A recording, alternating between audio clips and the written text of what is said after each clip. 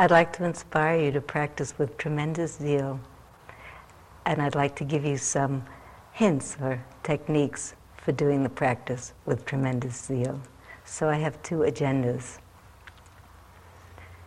I'd like to tell you a little bit about two sources that give me tremendous inspiration.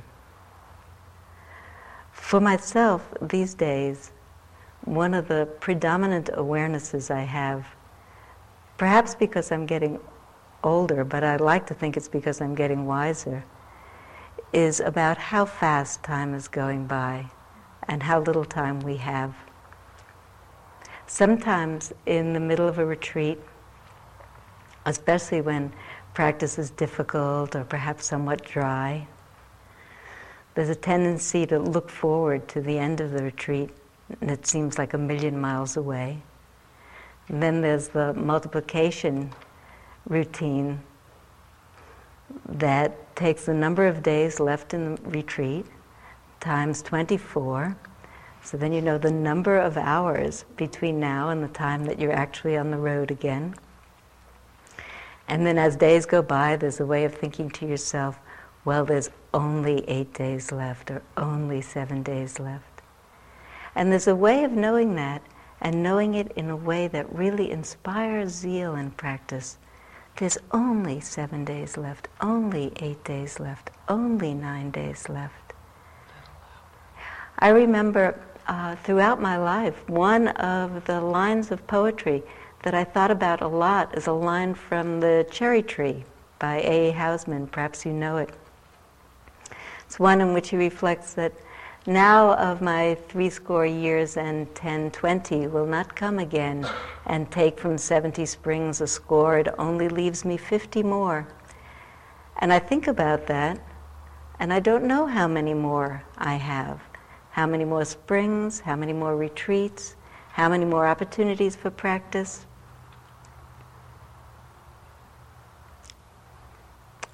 Each day may seem long, sometimes difficult, but each day will pass, and when it comes to the end of the retreat, time will seem to collapse. And the whole retreat will seem to collapse down to 1 minute, 1 moment, actually 0. Poof, all gone. And it's just a memory. I have a tremendous sense of urgency to use every single moment. There's another source of tremendous inspiration to me. What I think about a lot is the absolute ultimate goal of this practice. The goal of this practice is freedom. There are interim benefits along the way. There are benefits that probably many of you know about, and probably all of you will sample some of in the course of this practice. Some calmness, some relaxation, some sharpening of sense perception, perhaps some resolution of psychological issues in your life. They're all wonderful benefits. But the real, ultimate, absolute goal of this practice is freedom. Complete and absolute peace of mind and heart, the kind of peace of mind and heart that enables us to say yes to all of our experience, to be open to our lives in the fullest kind of way. It's the kind of peace of mind that comes from knowing, from seeing quite clearly what is true about all experience, that it's impermanent, that there's nothing that provides enduring satisfaction because there is no enduring, that all experience is empty of anything permanent. There is no permanent. Every moment is empty, dying as it's being born, just as we are. It is knowing these truths absolutely, truths that somehow we've been trained to guard against because they seem frightening, that actually allows us to be free in our lives, to lead our lives fully, to savor our lives, to play in our lives. Freedom is very inspiring to me.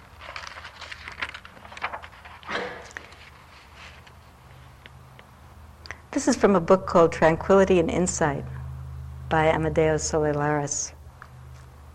He writes that the goal of Vipassana practice is to cultivate the mindful, non-reactive observation of bodily and mental processes so as to develop an increasingly thorough awareness, an awareness undistorted by our usual desires, fears, and views, of the true nature of these processes, that they're impermanent, that they're without self, and therefore involving suffering on our part until we learn to let go. It is through mindful observation of what is actually there that the delusion that makes us perceive what is impermanent and transient as permanent and lasting is gradually dispelled. Liberation consists in experiencing and understanding fully and clearly that everything is impermanent, and seeing that there is quite literally nothing to worry about.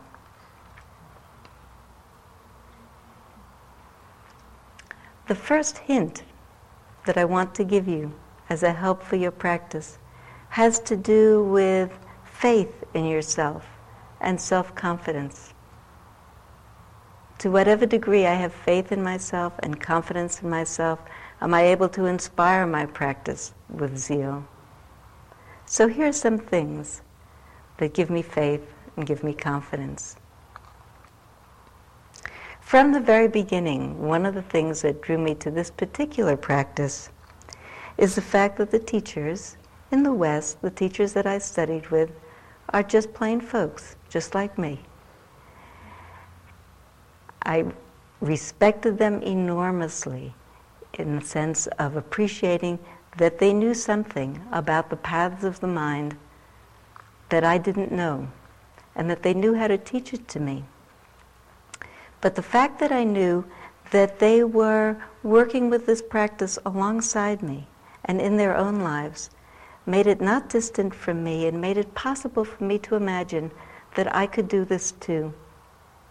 I remember sitting in the back of this room, I know the very place actually, probably 12 years ago, in the early flushes of being very much in love with Dharma, very much in love with the teaching, and very much in the very beginning stages of my own practice, and looking at the teachers up in front and listening to them and thinking to myself, I'm going to do that someday.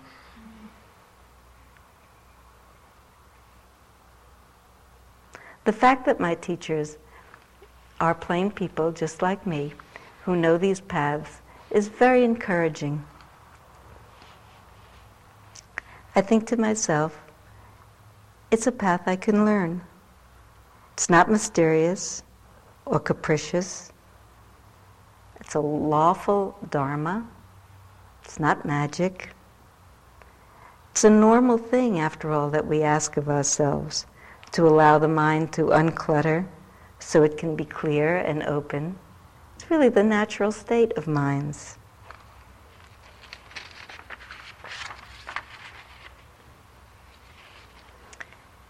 Here's another hint for keeping the self-confidence up.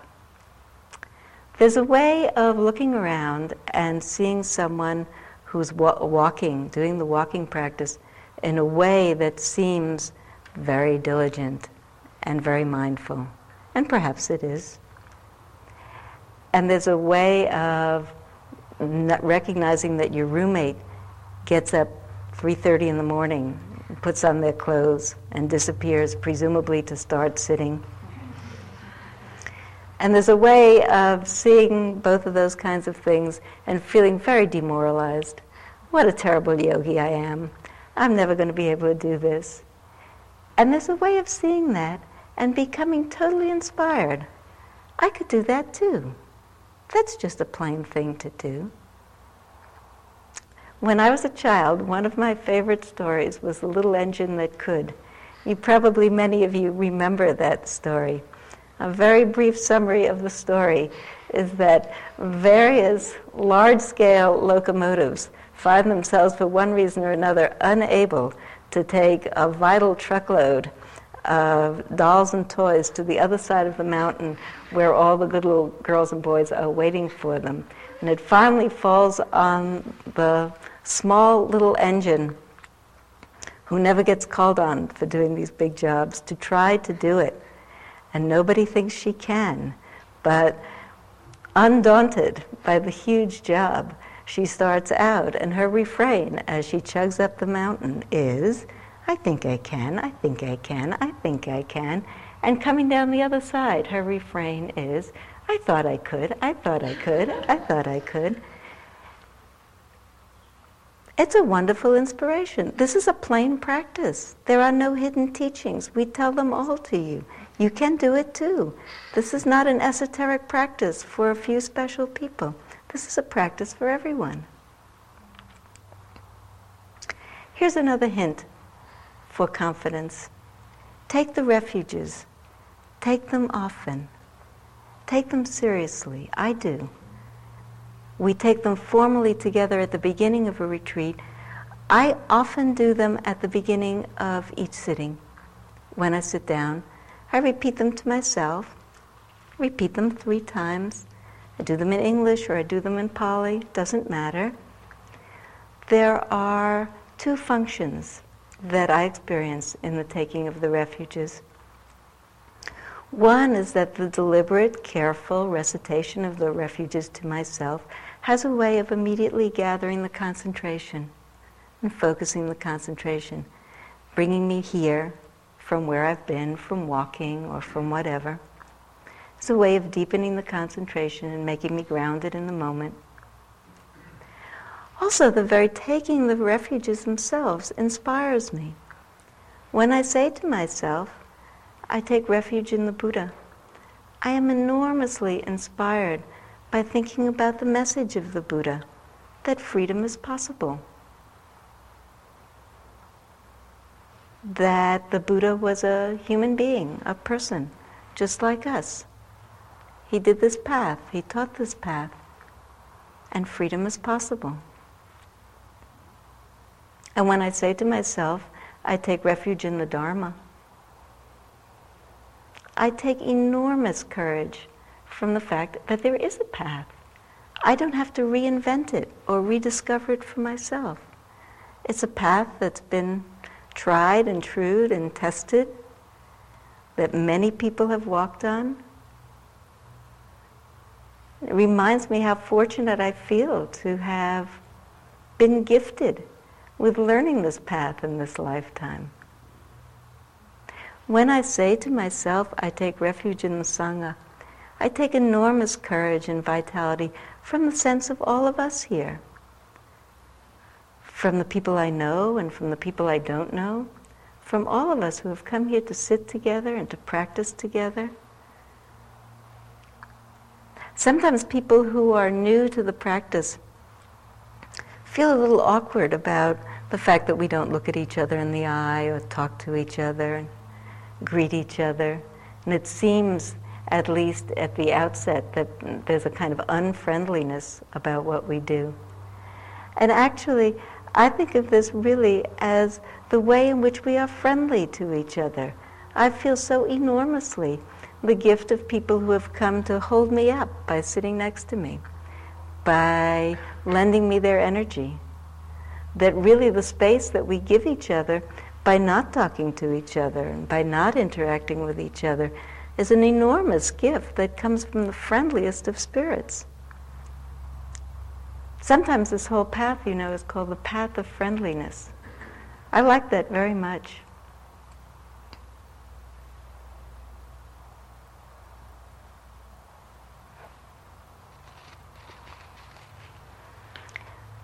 Those are all kinds of hints about confidence and faith in yourself. I'd like to talk specifically about hints in working with the contemplative practice, so that I'd like to remind you about what kind of contemplative practice this is. Vipassana practice is a mixed meditation practice. It's an awareness practice that's rooted in a foundation of concentration and tranquility. Its goal is insight into the nature of experience that comes from mindfully knowing what is true about each moment of experience. In fact, if it were possible, the only instruction one might give would be just pay attention to everything. Just watch everything. There are indeed practices and spiritual paths that really start with the notion that we can start from there and say, just watch everything, just be aware. This particular practice reflects the awareness that for most of us, it's terribly hard just to be aware of everything, that our minds are cloudy and confused and habituated to certain patterns and sleepy, and that there's so much going on in our minds at one time that it's hard to really be aware with clarity and with calmness. So in this practice, what we do is we try to consolidate a foundation of calmness and tranquility, and from that grounded foundation, secure tranquility, we then have the ability to look clearly at experience and see it and know it and be open to it. So that there are two parts to this practice. There's the development of concentration and tranquility and the development of awareness and insight. And all through the practice, what we continue to do is we try to establish a balance between those two aspects of the practice.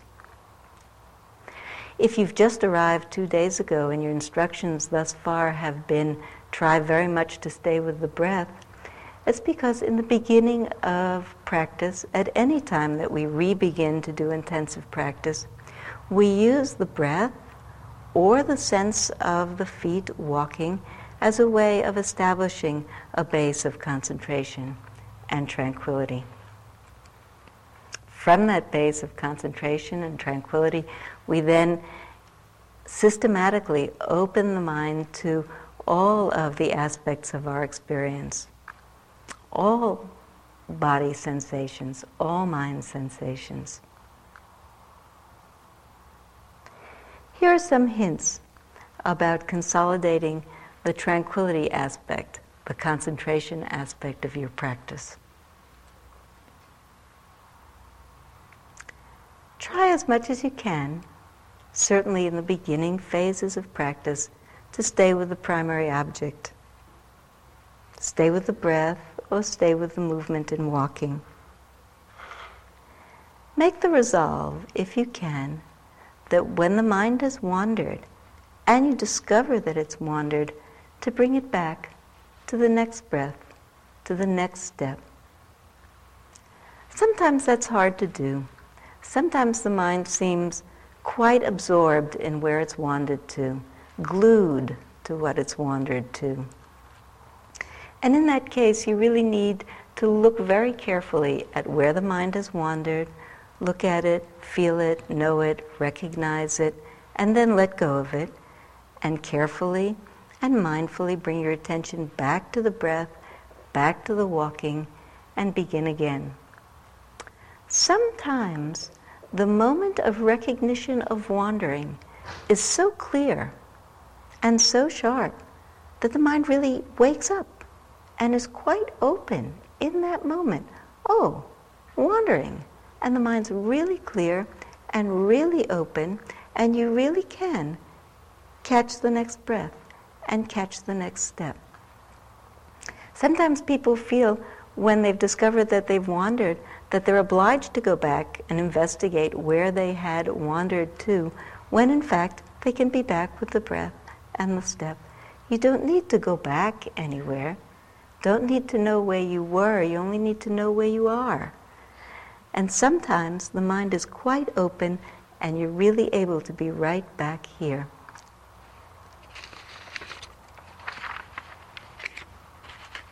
There's an expression that comes from the Zen tradition: develop a mind that clings to naught. Here's another hint for developing concentration. Don't squander energy. There's a way in which we have breaks in paying attention that we're not really aware of. And indeed, every moment of paying attention builds the foundation of concentration. There's a way of sitting down with your lunch and thinking, whoops, I forgot my water. I'll just go get a glass of water and I'll come back and sit down and then I'll pay attention. And the whole in between gets lost. Or there's a way of saying, whoops, bell rang. Now I'll just hurry out to my walking place because I have a really good walking place and then somebody else will be in it if I don't hurry out there. And then when I get out there, then I'll pay attention to walking. You don't have to ever get out to the walking place. Every moment of paying attention counts. Pay attention to put on the sweater, pay attention to standing up, pay attention to getting out. If you never get to the walking place, that's just fine. Every moment of paying attention counts in terms of building concentration.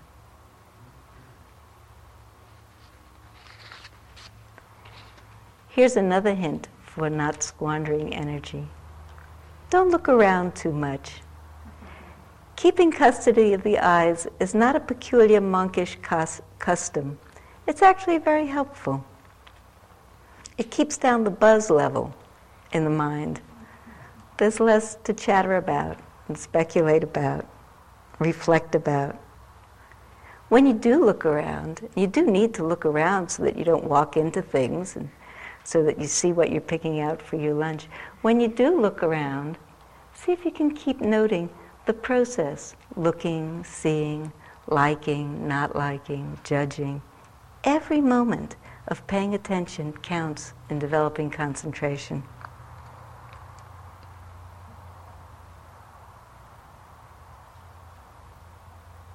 There's another aspect of developing tranquility that I'd like to mention as well, and that's the practice of metta.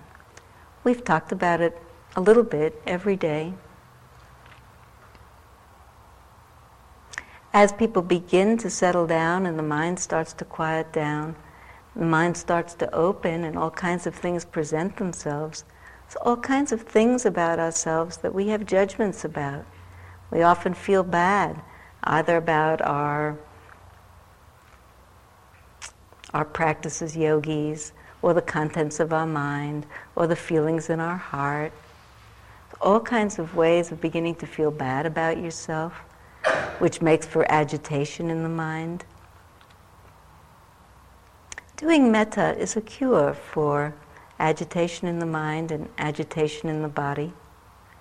When I am doing intensive practice, when I'm doing vipassana practice, and I'm doing metta in it, it's usually metta for myself.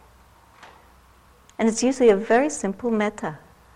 I say to myself, may I be peaceful? May I be happy?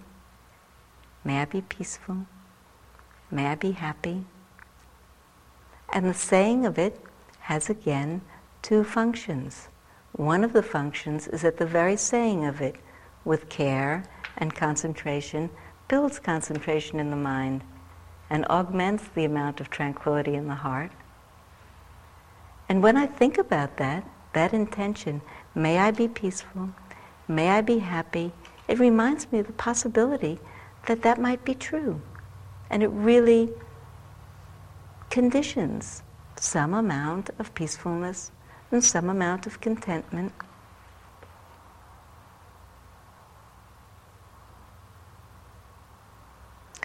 I actually think that I carry two voices in me at least. One of them is the little engine that could. I think I can, go and do it, you can do it, other people do it. It's kind of like a locker room coach voice.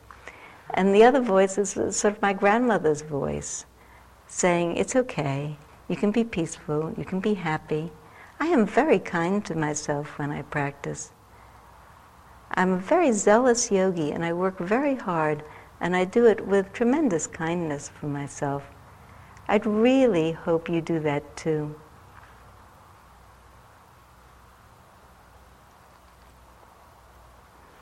Here's another hint about concentration that I think I hope will help with confidence as well. This is really good news.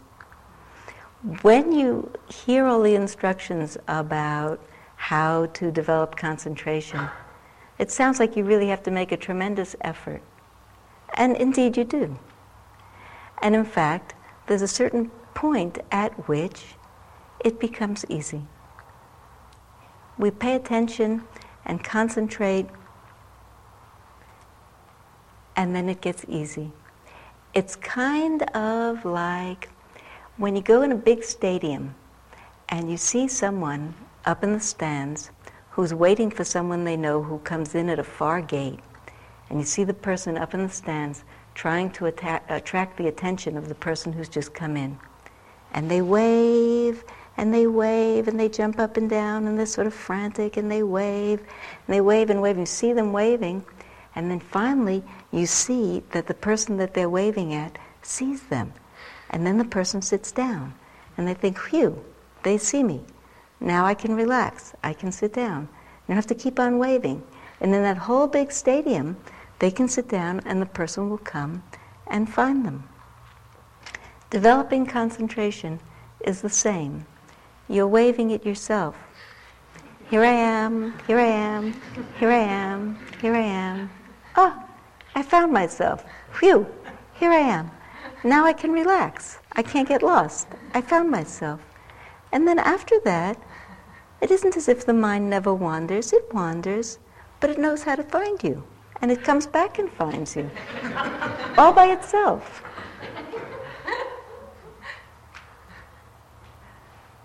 When you know that you can't get lost anymore, it conditions an enormous amount of confidence and tranquility. Well, now comes the second part of practice. Now that I found myself, now that I'm calm, what do I see? What's happening? This is mindfulness. This is the fun part of practice. You get to see everything that's true about experience. And you get to see it all in your very own laboratory, in your very own fathom-long body, the Buddha said. You don't need extra equipment. Mind sensations and body sensations, that's all there is. The Buddha said, it is in this very fathom-long body with its perceptions and with its mind that I make known the world and the arising of the world and the extinction of the world and the path leading to the extinction of the world. Mind sensations and body sensations, that's all there is.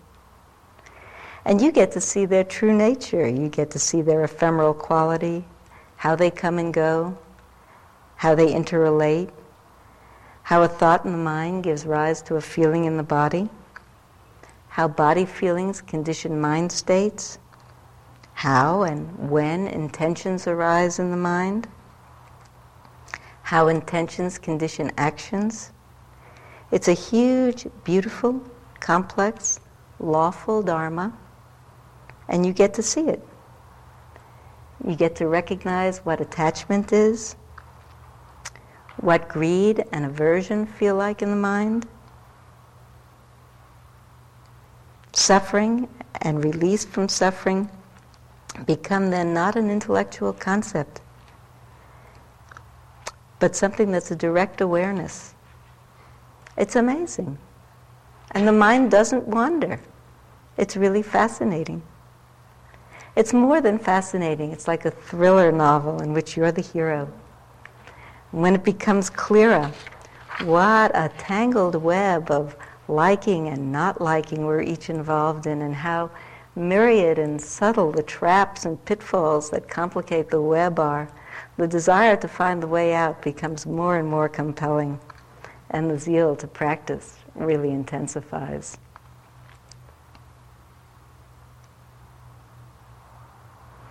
So we'll look closer at how to practice mindfulness, how to see into every moment. So you really can practice paying very close attention in every moment, not just on the zafu, not just with the breath, not just with the feet in the walking, not even in the eating or in the showering, in every moment, in every single moment. I'd like to propose what has been for me over the years a very fruitful meditation practice. And you can consider it for yourself. Here is my practice. I like to be the last person online for lunch. Seriously. I thought about telling you that, and I thought, what if everybody took that on as a practice tomorrow? How strange it would be. The bell would ring, nobody would get up, the kitchen would become alarmed. So I'll tell you in advance, I'm going to tell you about what an extraordinary practice it is, but I'd like to urge you in advance for not everyone to do it every single day. But look what happens if you decide to be the last person online for lunch. You get to feel, when the bell rings, the intention in the mind to get up. And if you don't get up, you get to find out that intentions are not imperatives. They condition action, but they're not imperatives. And if you don't get up, you get to see what restraint feels like in the mind. And after a while, if everybody else gets up, you get to experience doubt. Think, this is a foolish exercise. Why am I doing this? Everybody else is eating lunch and I'm sitting here like an idiot. When you finally do decide to get up, you experience relief in the mind. Oh, good, getting up.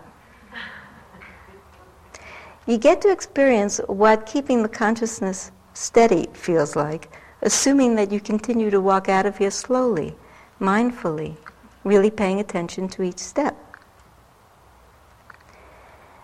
You get to notice how the mind inclines forward. Never mind inclines forward, leaps forward at the prospect of some sort of pleasurable experience, or what we think is going to be a pleasurable experience. And perhaps you get a hint of how much in life the mind is continually leaping forward to what it thinks is going to be a pleasurable experience. If there's still a line, when you get over to the dining room, you get to stand and feel your whole body, standing, standing. If feeling your body in space, your whole body, is not a feeling that's usually readily available to you, I really suggest that you try it in the lunch line. I think it's one of the highest awareness levels of the day. Lunch is one of the biggest stimulus inputs of the day. Mind gets really alert. As you wait, you can be mindful of waiting, anticipating. You can do smelling meditation of the air, of the plants, of the food. Lunch meditation, lunch line meditation, is often much more lively than zafu meditation.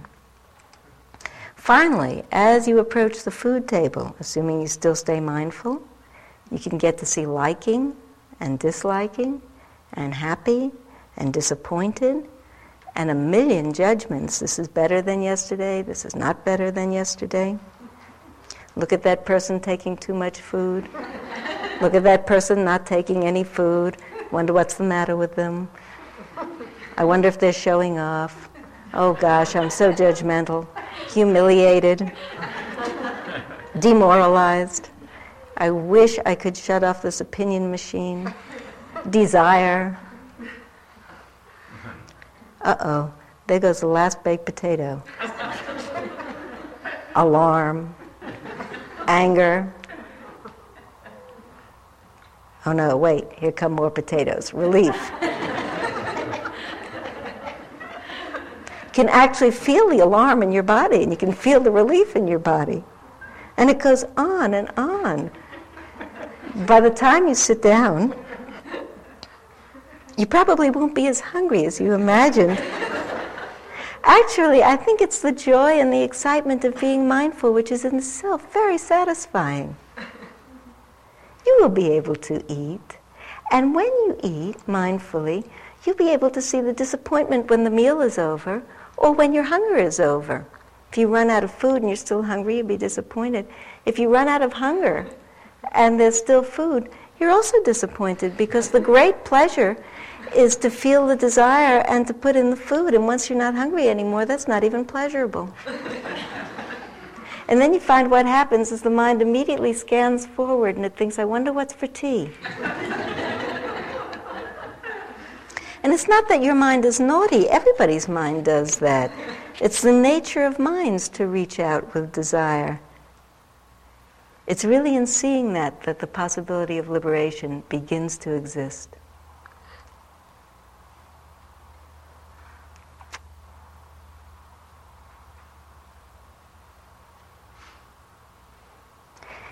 Here's another hint.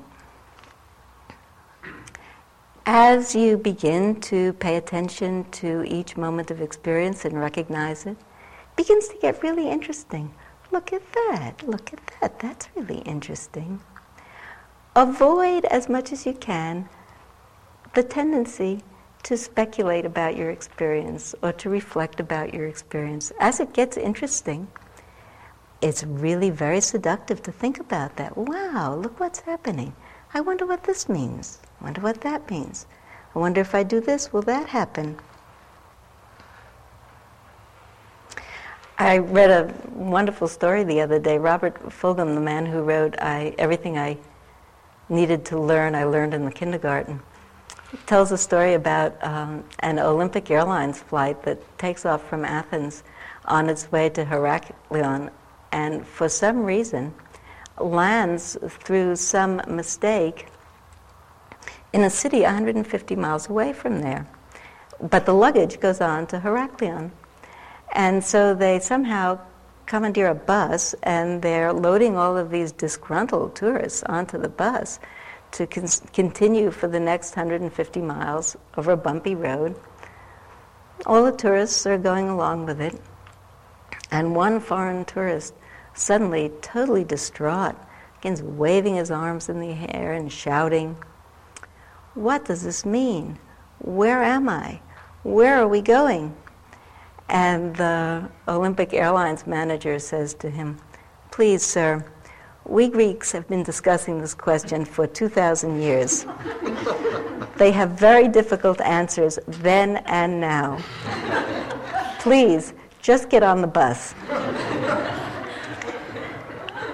I'd like to suggest that you remember that story when you begin to think a lot about your practice. Just get on the bus. Just do the practice. Just feel the breath. Just feel the steps. I saw an ad the other day for Nike running shoes.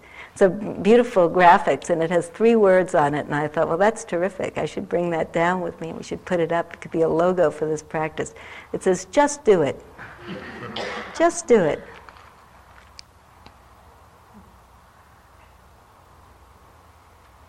I have one more hint, and I hesitated a little in thinking how I would tell you this hint, because sometimes when I think about it, or I think about explaining it, it seems like at first blush it might seem like a confusing hint, or too paradoxical, or too simplistic, or too non-compassionate. With all those provisos, I'll tell you the hint. One of my teachers, of whom I am very fond, is fond of saying to me as I leave an interview, "Be happy." And for a long time, I didn't really appreciate that as an instruction. I thought of it more as kind of a nice salutation, like in California we say to people, "Have a good day." It has come to me over time that there's a real significance in that instruction. Please try to be happy. That does not mean try to have a sense of humor, although I'd like to suggest that you try to have a sense of humor. In practice and in life, it's a very valuable thing to have. It does also not mean that I don't know that there are a lot of people here in the middle of very difficult situations, or in fact recalling very difficult and painful situations. And it certainly doesn't mean that I'd like anyone to ignore or repress or rise above or do anything else with an awareness of pain in their experience. Indeed, quite the opposite. I'd like to encourage you to have the awareness of pain as directly as you can and let it go. It'll rise again. You allow it. You let it go. The pain is not what causes the suffering. Pain is just pain. It's sharp feeling in the mind and sharp feeling in the body. It's the relationship to the pain, the aversion, the alarm, the stories we tell ourselves around the pain that causes the suffering. When the stories are happening, mindfulness is not happening. The mind tightens with alarm and aversion. Find that energy dissipates. The mind becomes confused. It will happen to me when I'm practicing. Perhaps I get into some difficult situation, difficult mind feelings, difficult body feelings. And instead of being mindful of them, I get caught up in them. I start to think about them. Start to think stories about, look how my practice is falling apart, look how my mind is falling apart, look how I really can't do it. And I get more and more demoralized. Just as it's possible for me to pick up my faith and confidence, it's also possible for me to undermine my faith and confidence. And I might be going along for some period of time, lost and absorbed in the stories about my situation, and suddenly the voice of my teacher will arise in my experience and will say, be happy. And I remember the injunction, and I think to myself, be happy? I'm wretched. But in that moment, just the jolt of remembering that, how can I be happy, introduces for me the possibility of choice. Choice exists. I cannot choose to be happy the whole rest of my life. I can't even choose to be happy in the next moment. I can't choose never to have this painful feeling again. But in this moment, I can really choose to open fully to my experience, whatever it is, to really see it and feel it clearly, and to let it go, and take a breath clearly, or take a step clearly, sip my tea mindfully. In a moment, the feeling may be back. But in any moment that I elect to allow myself to be open to it, allow myself to experience it, allow it to go, and allow myself to take the next breath and the next step, in that moment, I'm really free.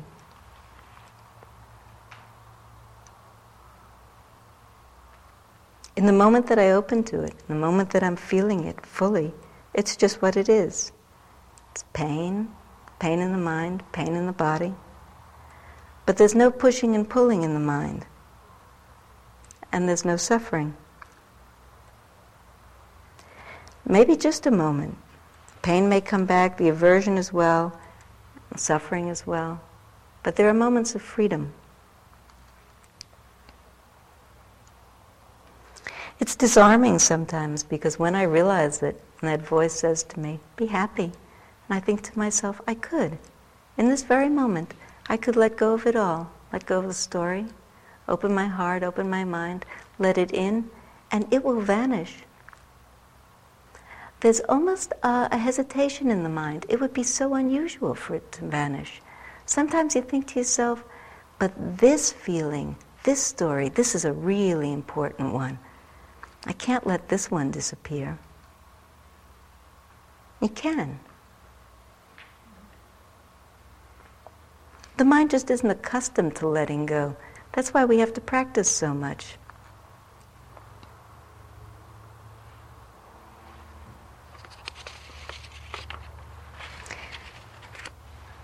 When we start this practice, we start with paying attention to the breath, welcoming a breath, allowing a breath, letting it go.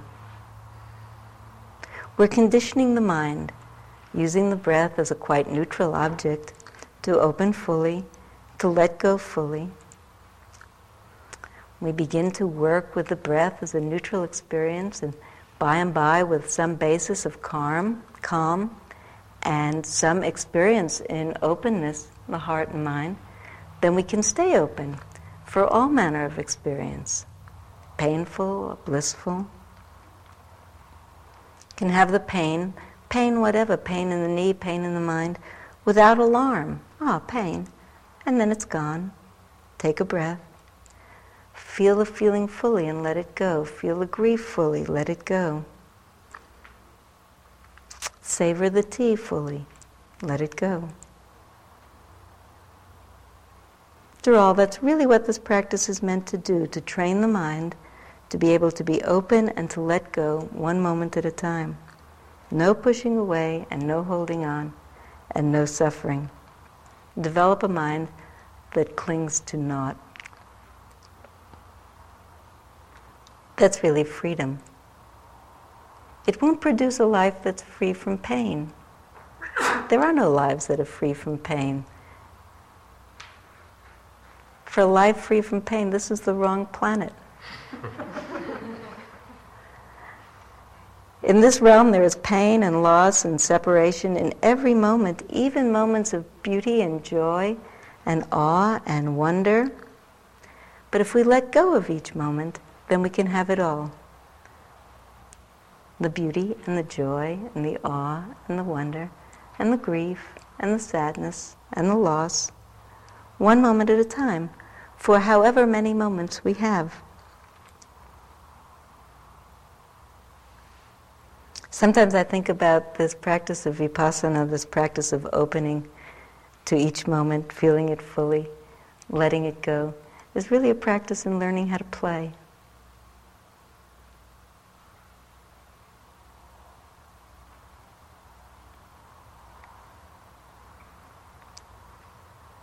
Everything I said is true, except one thing.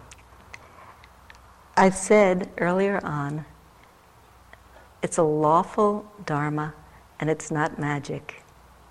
It's a lawful dharma, and it is magic. The magic is not the kind of magic of pulling a rabbit out of a hat. It's the magic of how awesomely wonderful it is, how it all works. How awesomely wonderful it is to be able to watch it. The sense of freedom that comes from even one glimpse of the truth is really magic.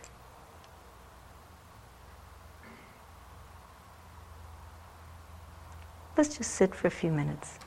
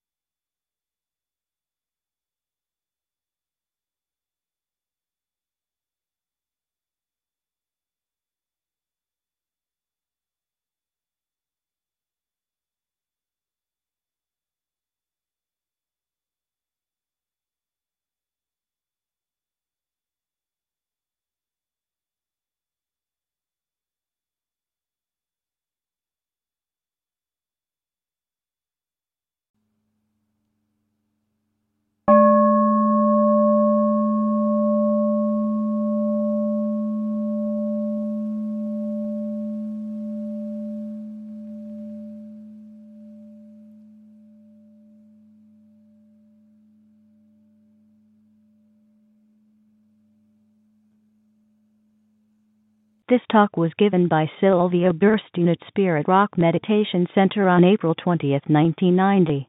It is an offering of the Dharma Seed. Thank you for listening. To learn how you can support the teachers and Dharma Seed, please visit dharmaseed.org/donate.